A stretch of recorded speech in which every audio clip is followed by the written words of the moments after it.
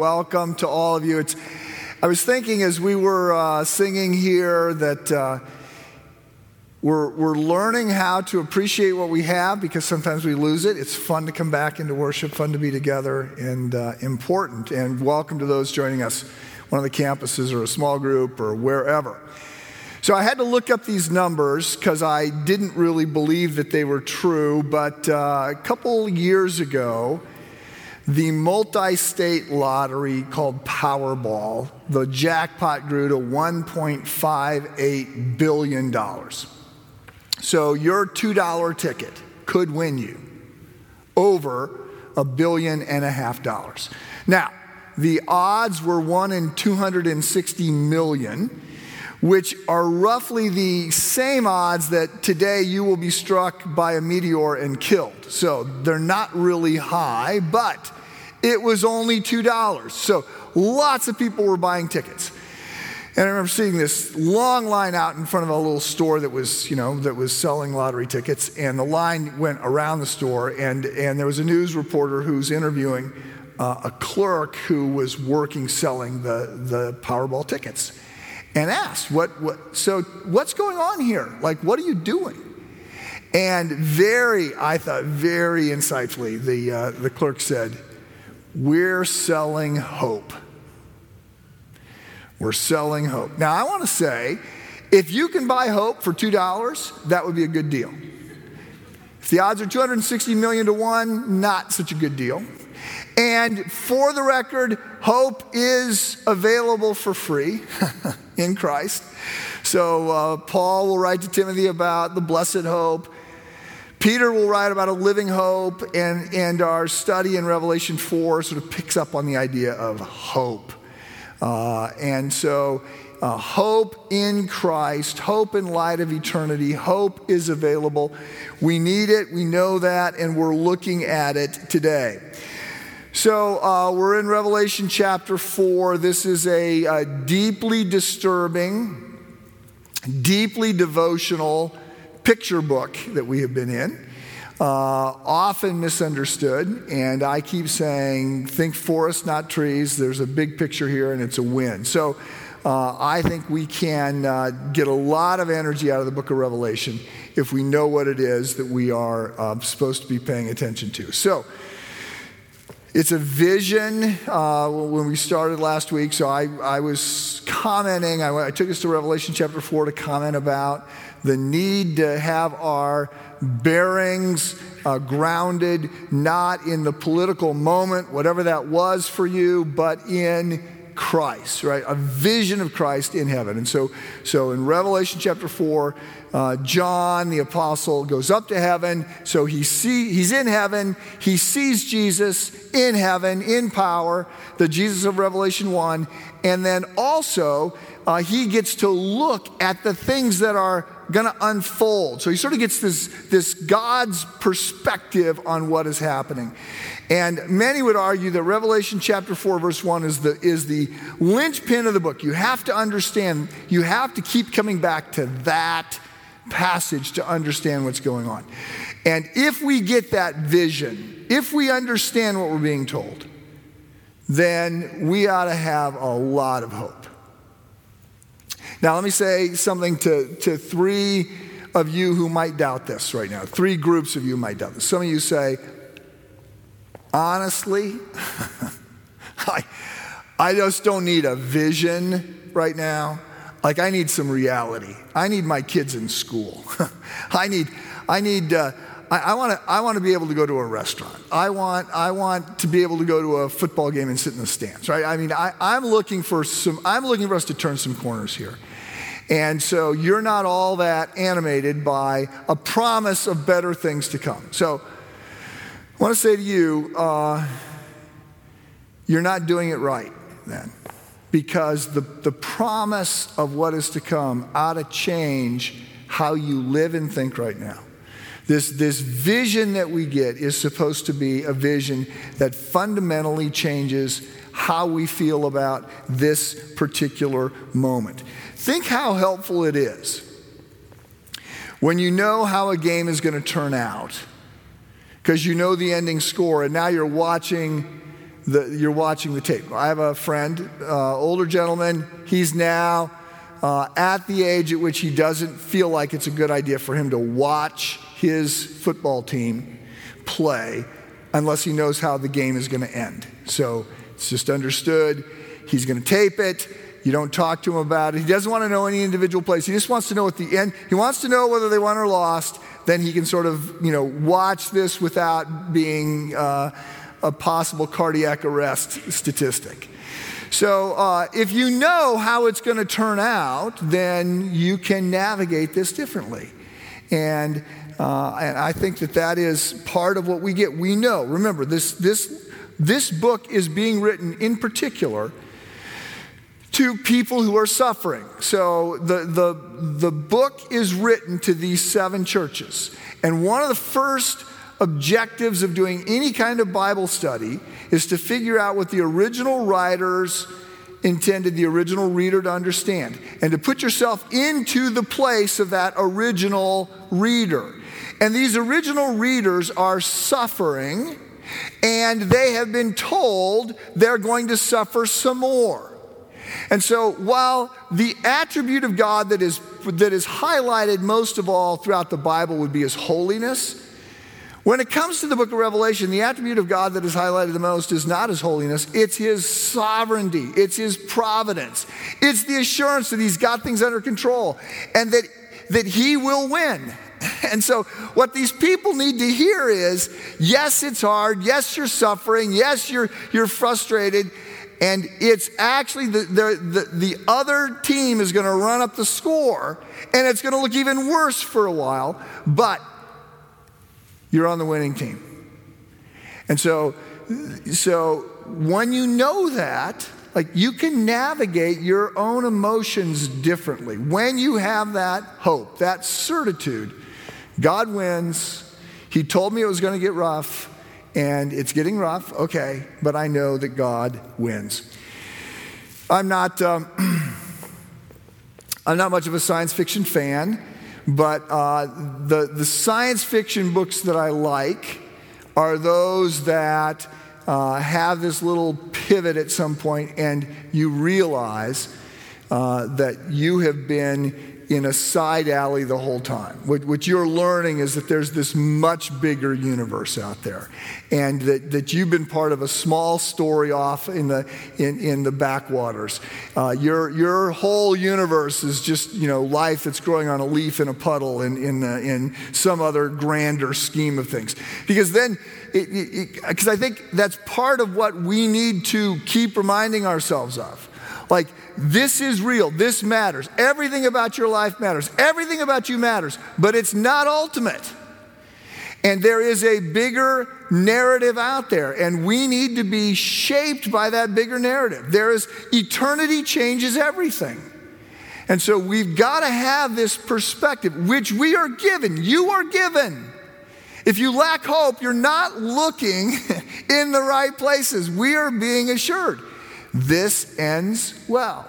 It's playing out in the way that makes best sense to a God who understands things and is working this out in light of eternity. And so, first of all, I want to say to those of you who say, I actually am not finding all that much hope in this vision, I want to say, then you're doing it wrong. Secondly, I want to say to those of you who say, well, my issue is I'm not certain that I actually believe in heaven. Okay? So, if you're a Christ follower, then you signed up to believe in heaven.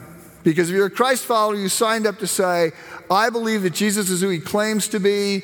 He knows better than I do. He is God. And when we look at what Jesus is teaching us and what Jesus is saying, he claims that he came from heaven. He claimed he was going back to heaven. He claimed he was going to heaven in order to prepare a place to bring us. And Paul will talk about him in 1 Corinthians 15 as the man from heaven. You cannot understand the Christian life. It does not make any sense except in light of eternity. And Jesus talks about this kingdom of another world. It's clear. If you're going to follow Jesus, it's not because of what you're going to see in this side of the grave. If all you see, if all there is what we see, then you do not want to be a Christ follower. Because what you sign up for is to go to the end of the line. You sign up to put other people's needs first. You sign up to be about others. You sign up about another kingdom, another life. You're saying, I'm going to live today in light of the fact that I'm going to live forever. I'm going to live today in light of the fact that I am a steward of everything that I've been given, and I will stand accountable before the God who ultimately owns it all to offer an account of how I stewarded the stuff that was his. And he's clear about his values. Love others, love your enemy, serve, go to the end of the line, be humble. And so if you believe in Jesus, if you're signing up for Jesus, then heaven is part of that. You cannot divide those two things. So now let me say something to those of you who may not believe in Jesus. So this is where it pivots, and can't every time we get here sort of rehearse Jesus and his claims and the reasons to believe that Jesus is who he's said to be. So let me just say that if you find yourself skeptical about Jesus, I have not been. Since COVID, I stopped doing this skeptic study that I've been doing. It's 6 weeks long, and it's for people who are not sure they believe, or who say they believe but are not really sure what they're saying they believe. And so I'll just say, if you're interested in that, if that's your issue, if that's your question, you really have got to work this out. And you're up for Zoom studies, because that's where we're at right now. Then send me an email. So I think we're going to put my email on the screen. Send me an email if you're up for that Zoom study. We will rehearse that, because that is where we have to be and have to start. So in light of all that, I want to say, when we get to Revelation chapter 4, what we are looking at is this vision that is supposed to shape us. And what we see in this vision is a whole lot about worship. And we have to understand that we're really given a bit of a tutorial here. Some would say that if you really want to learn about worship, you go to the book of Psalms. And yes, there's a lot in the Psalms about how to worship, and it's sort of on display for us.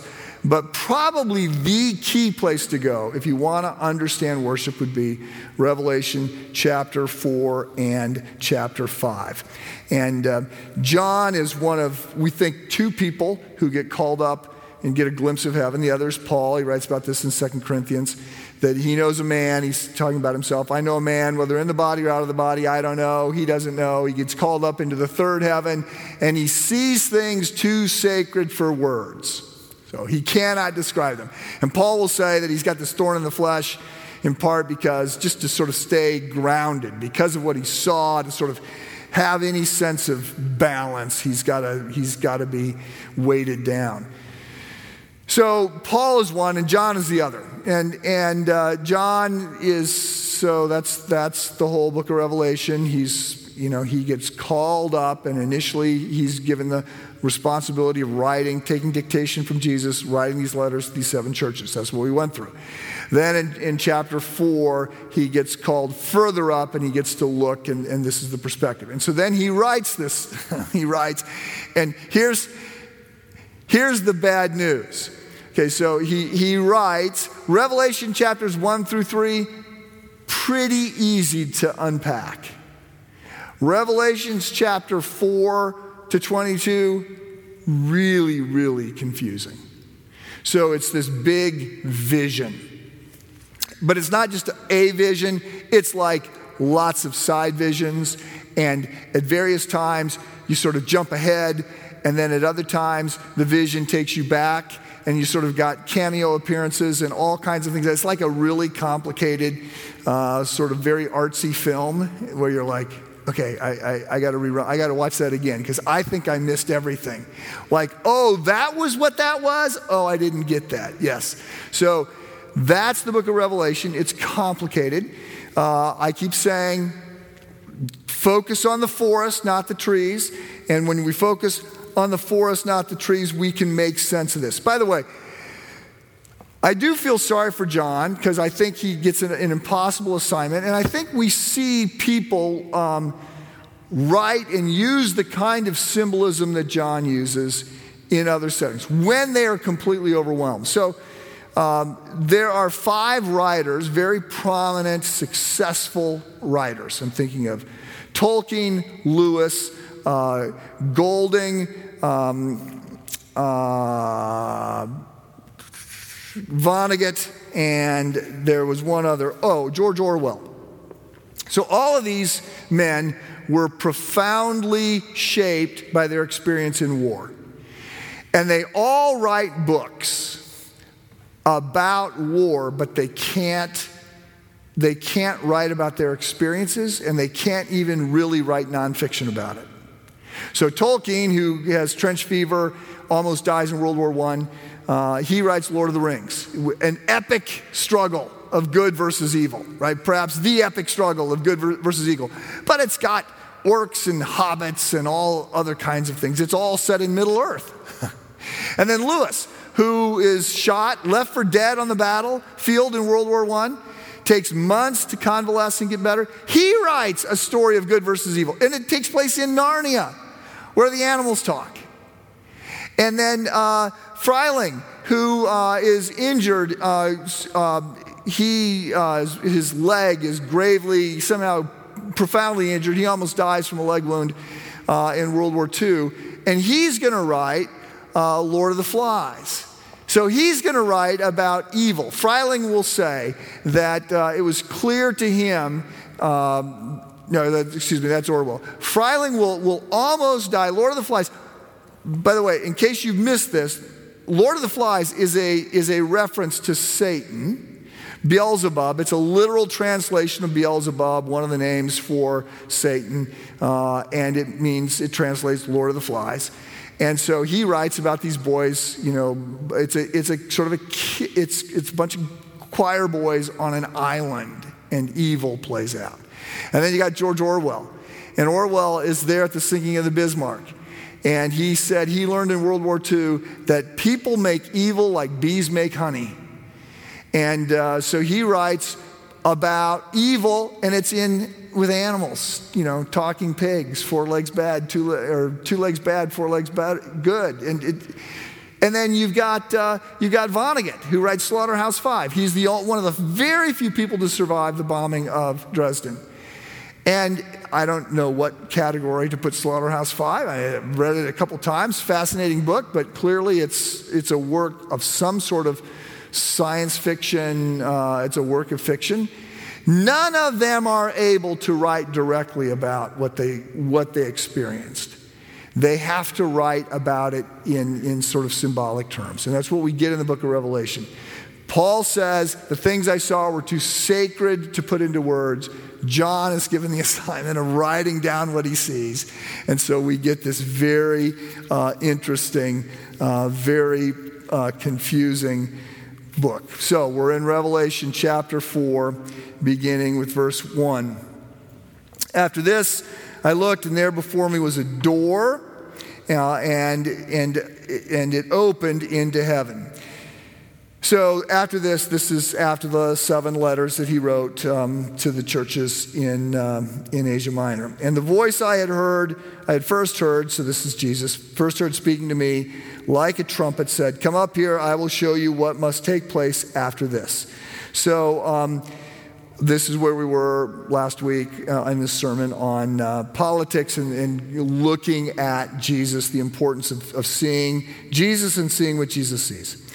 Verse 2, "At once I was in the Spirit, and there before me was a throne in heaven with someone sitting on it." So the throne of heaven is the epicenter of the universe, right? There is no more significant spot anywhere than the throne of heaven where God manifests his presence in the most profound way. This is also, by the way, a bit of a dig at Caesar, because he had a throne and he considered his throne to be the ultimate epicenter of everything, and clearly it's not. Now, one other thing to just note here. So John doesn't describe God at all. I mean, well, he's going to describe a little bit, but he says, there's the throne. And he says, and someone was sitting on it. But he doesn't tell us who's sitting on it, right? Someone was sitting on the throne. And then what he says next is, and the one who sat there had the appearance of jasper and ruby. Okay, well, that's not really very helpful.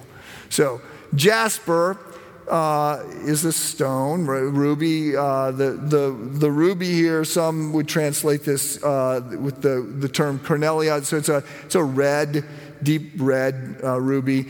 And jasper, later on, the same word that's used here for jasper, because we have a jasper, but the word that's used here for jasper is used in Revelation 21, I believe, and it's clear. You can see through it. So you can't see through the jasper that we have. So we don't, I don't know what to say.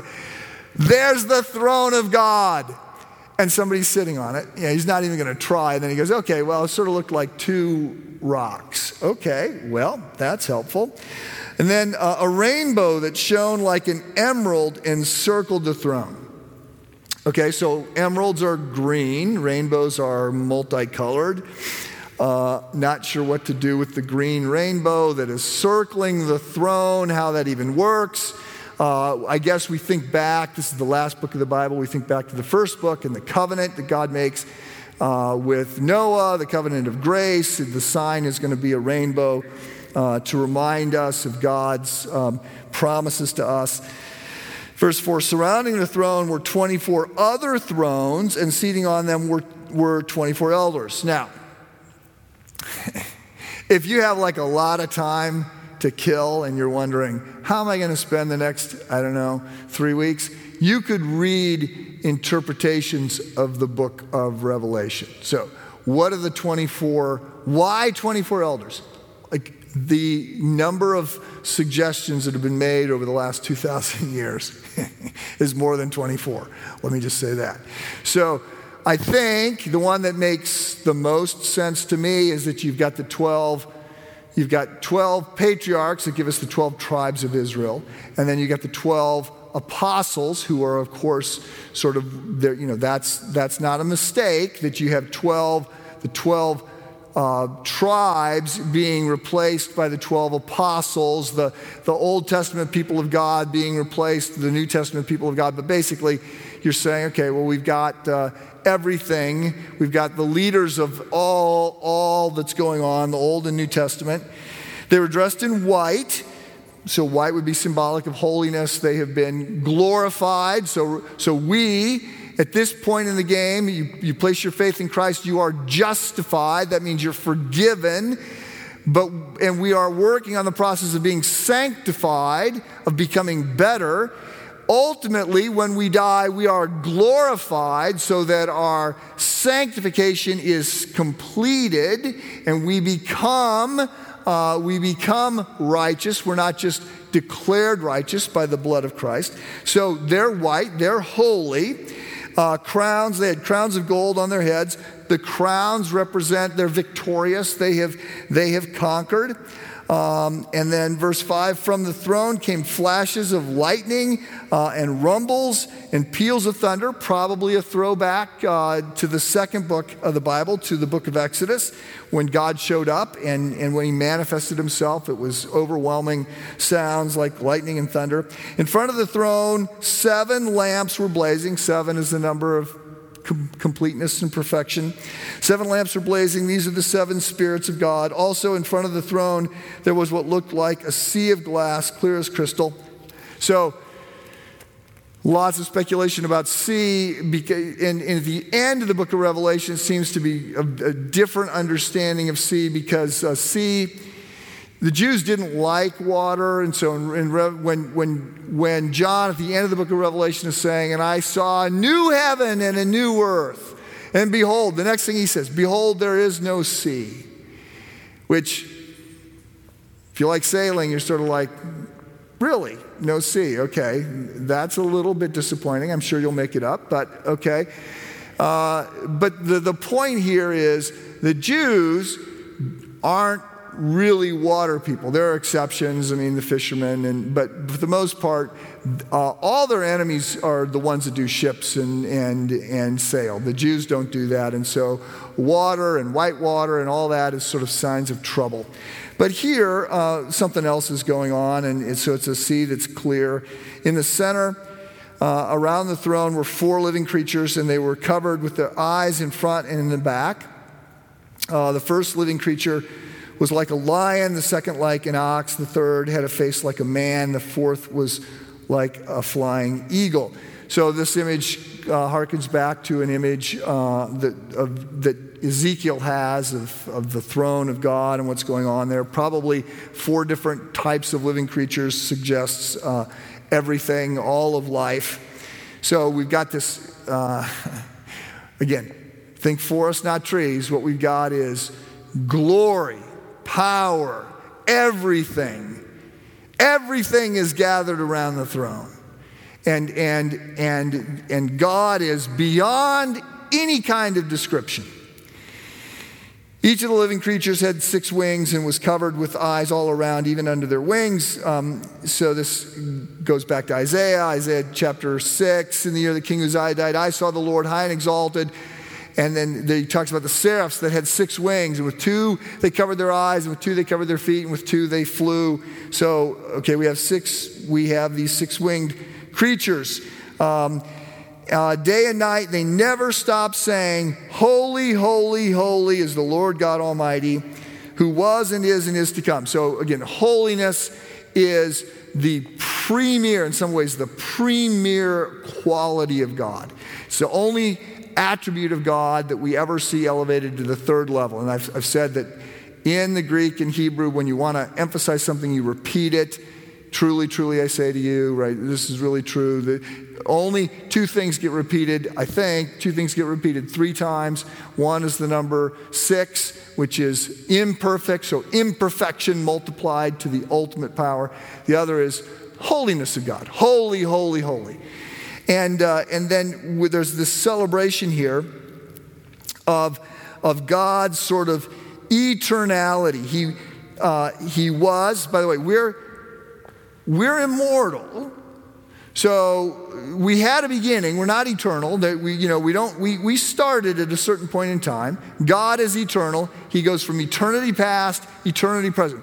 We will live forever. So we will live on the other side of death. So we're immortal, but we're not eternal. God is eternal. And so he says, who was and is. So he's the same. But then, interestingly, it doesn't say, and will be, which would be the parallel. So God was, he is, and he will be. But it doesn't say that. It says, who was and is to come. Emphasizing yet again his return. He will return. He will return in power. He will return in strength. And so, holy, holy, holy is the Lord God Almighty, who was and is to come. By the way, so Domitian, who is emperor at this time, and he's a particularly evil emperor. He was killing people, torturing people, lighting them on fire, skinning them alive, all kind. The persecution that the Christians endured under Domitian is probably at the worst. So he required people to call him Lord and God. So it was either in Latin it was Dominus et Deus, Lord and God. In Greek it was Kyrios kai Theos. So you had to call him Lord and God. And so again, all these things that they're used to hearing, Jesus it's being ascribed to Christ in a completely more powerful way. So everyone is declaring, holy, holy, holy is the Lord God Almighty, who was and is to come.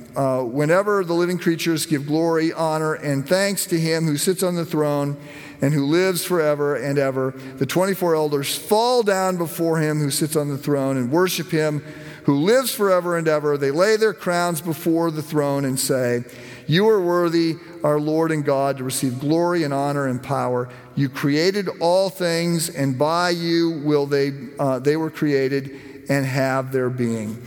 So By the way, so sort of ascribing glory to God in one sense because he is the creator. And I personally find when I'm in need of a little encouragement and more perspective that it helps to sort of take Psalm 19 more literally. Psalm 19 is when we consider the heavens, the handiwork of God. They're all declaring God's glory. And so I can really, again, be encouraged when I sort of open up some planetarium book or Google something and to just say, so how long does it take the Milky Way, which is a spiral, to pivot on its axis? All right. I looked it up. 250 million years for the Milky Way to make one revolution. And how far is it from one end of our galaxy to the next? So I wrote this down because, again, I don't trust myself with these numbers. 600,000 trillion miles. That's just from one side of the galaxy to the next. 600,000 trillion miles. And there's billions and billions and trillions of galaxies. And they're all different shapes and sizes. Ours is a spiral, some are a box, some are a pancake. There's so much space and creativity and brilliance out there. And they were created by God who sustains them. They're not just created, but they're held together. He holds everything together right now. You created all things, and all things have their being in you. He continues to hold it all together.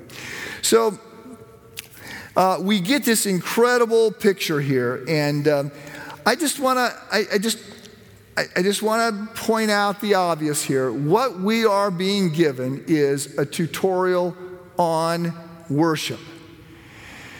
And I want to say to you, if we were to just sort of look at this, we would see that, we're to worship God alone, and we're to focus on his attributes, and we're not to grow tired. They continued, forever and ever. They're saying, holy, holy, holy.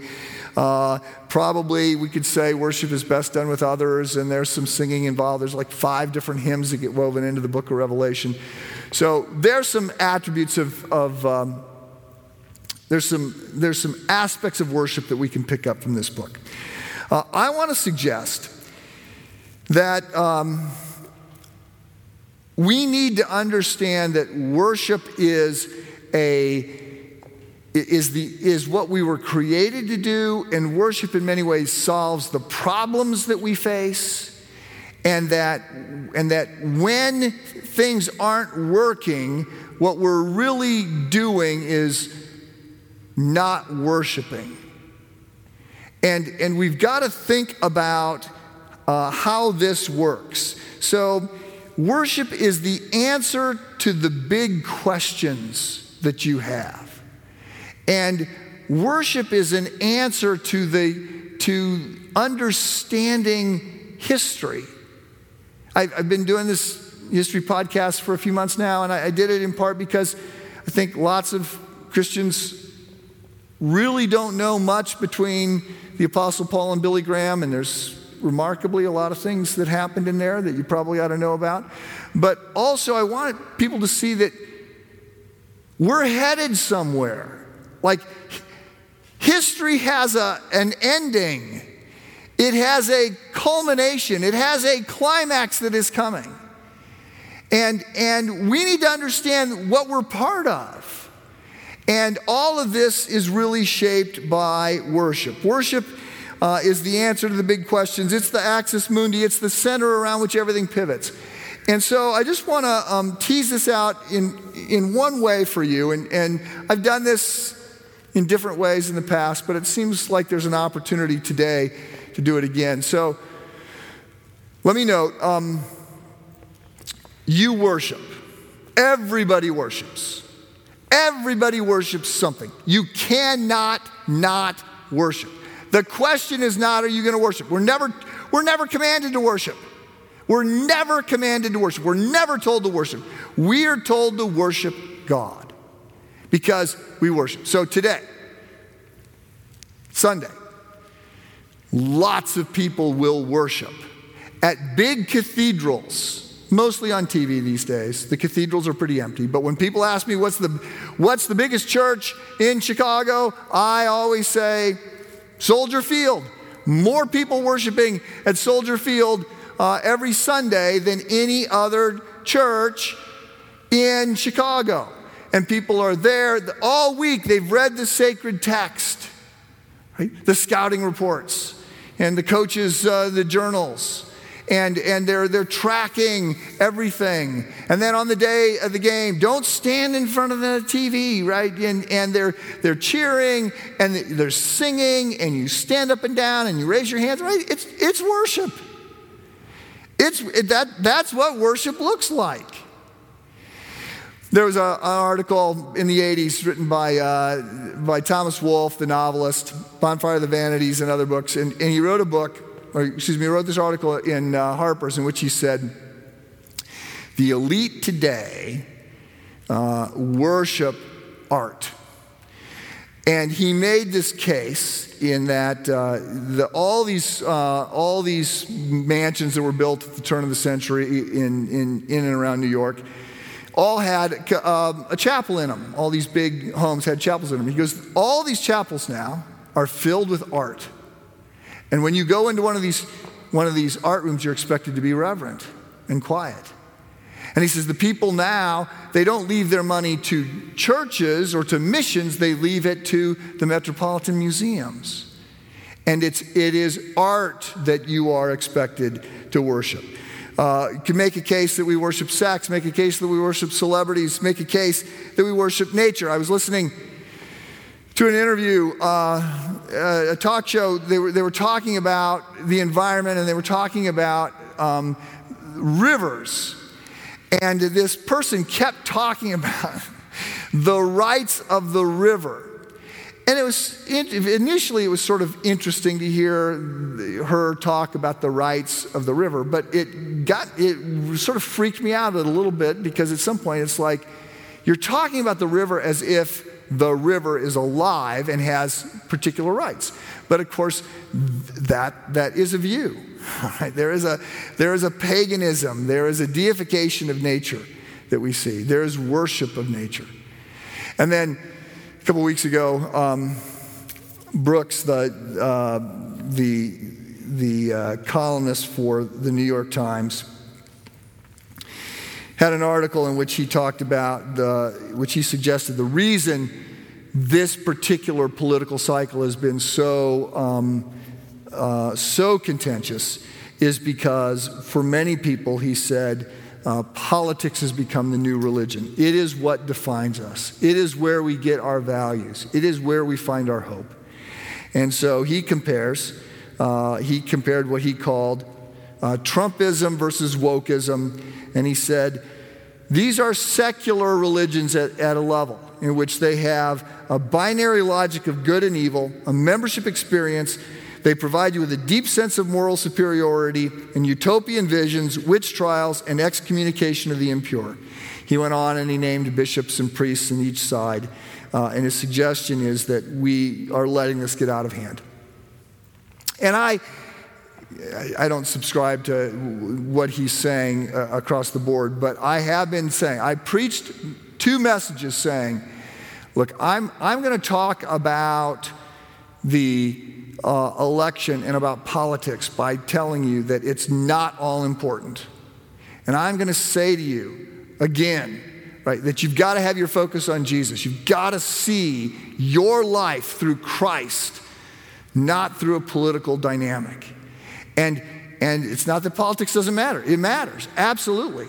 But it doesn't matter as much as God and the kingdom of God. And if you are being shaped more by your politics than by your faith, if your faith is being shaped by your politics as opposed to your politics being shaped by your faith, you are fundamentally doing it wrong. And you will not find hope in an image of Christ who rules and reigns over everything. So, you were made to worship. You are going to worship. something is going to fill you, is going to drive you, is going to shape you, is going to craft your mood. The book of Revelation says it needs to be the risen, triumphant Jesus. You need to be shaped by Jesus. You need to worship Jesus. This book is deeply disturbing as well as deeply devotional. It's disturbing because of all the images in there, the dragons and the death and the pain. It's also disturbing because of how unsettling it is to say it's easy for us to look in the wrong direction. After all the symbols are analyzed, after all the sulfurous smoke sort of settles out, we find ourselves in the presence of a holy God, too holy to be described. That needs to shape us. So next week, Revelation chapter 5, we're going to see how heaven looks at Jesus. And it is shocking. So let me pray for us. Lord God, we want to be shaped by you. We want our disposition, our attitude to be fundamentally formed by our vision of you, by the promises that you have made. We want to, in the midst of a broken world where so many things are going wrong, Lord God, we want to be people of hope and joy because we know how this ends. So guide us to that end, we pray. We ask this in Jesus' name. Amen.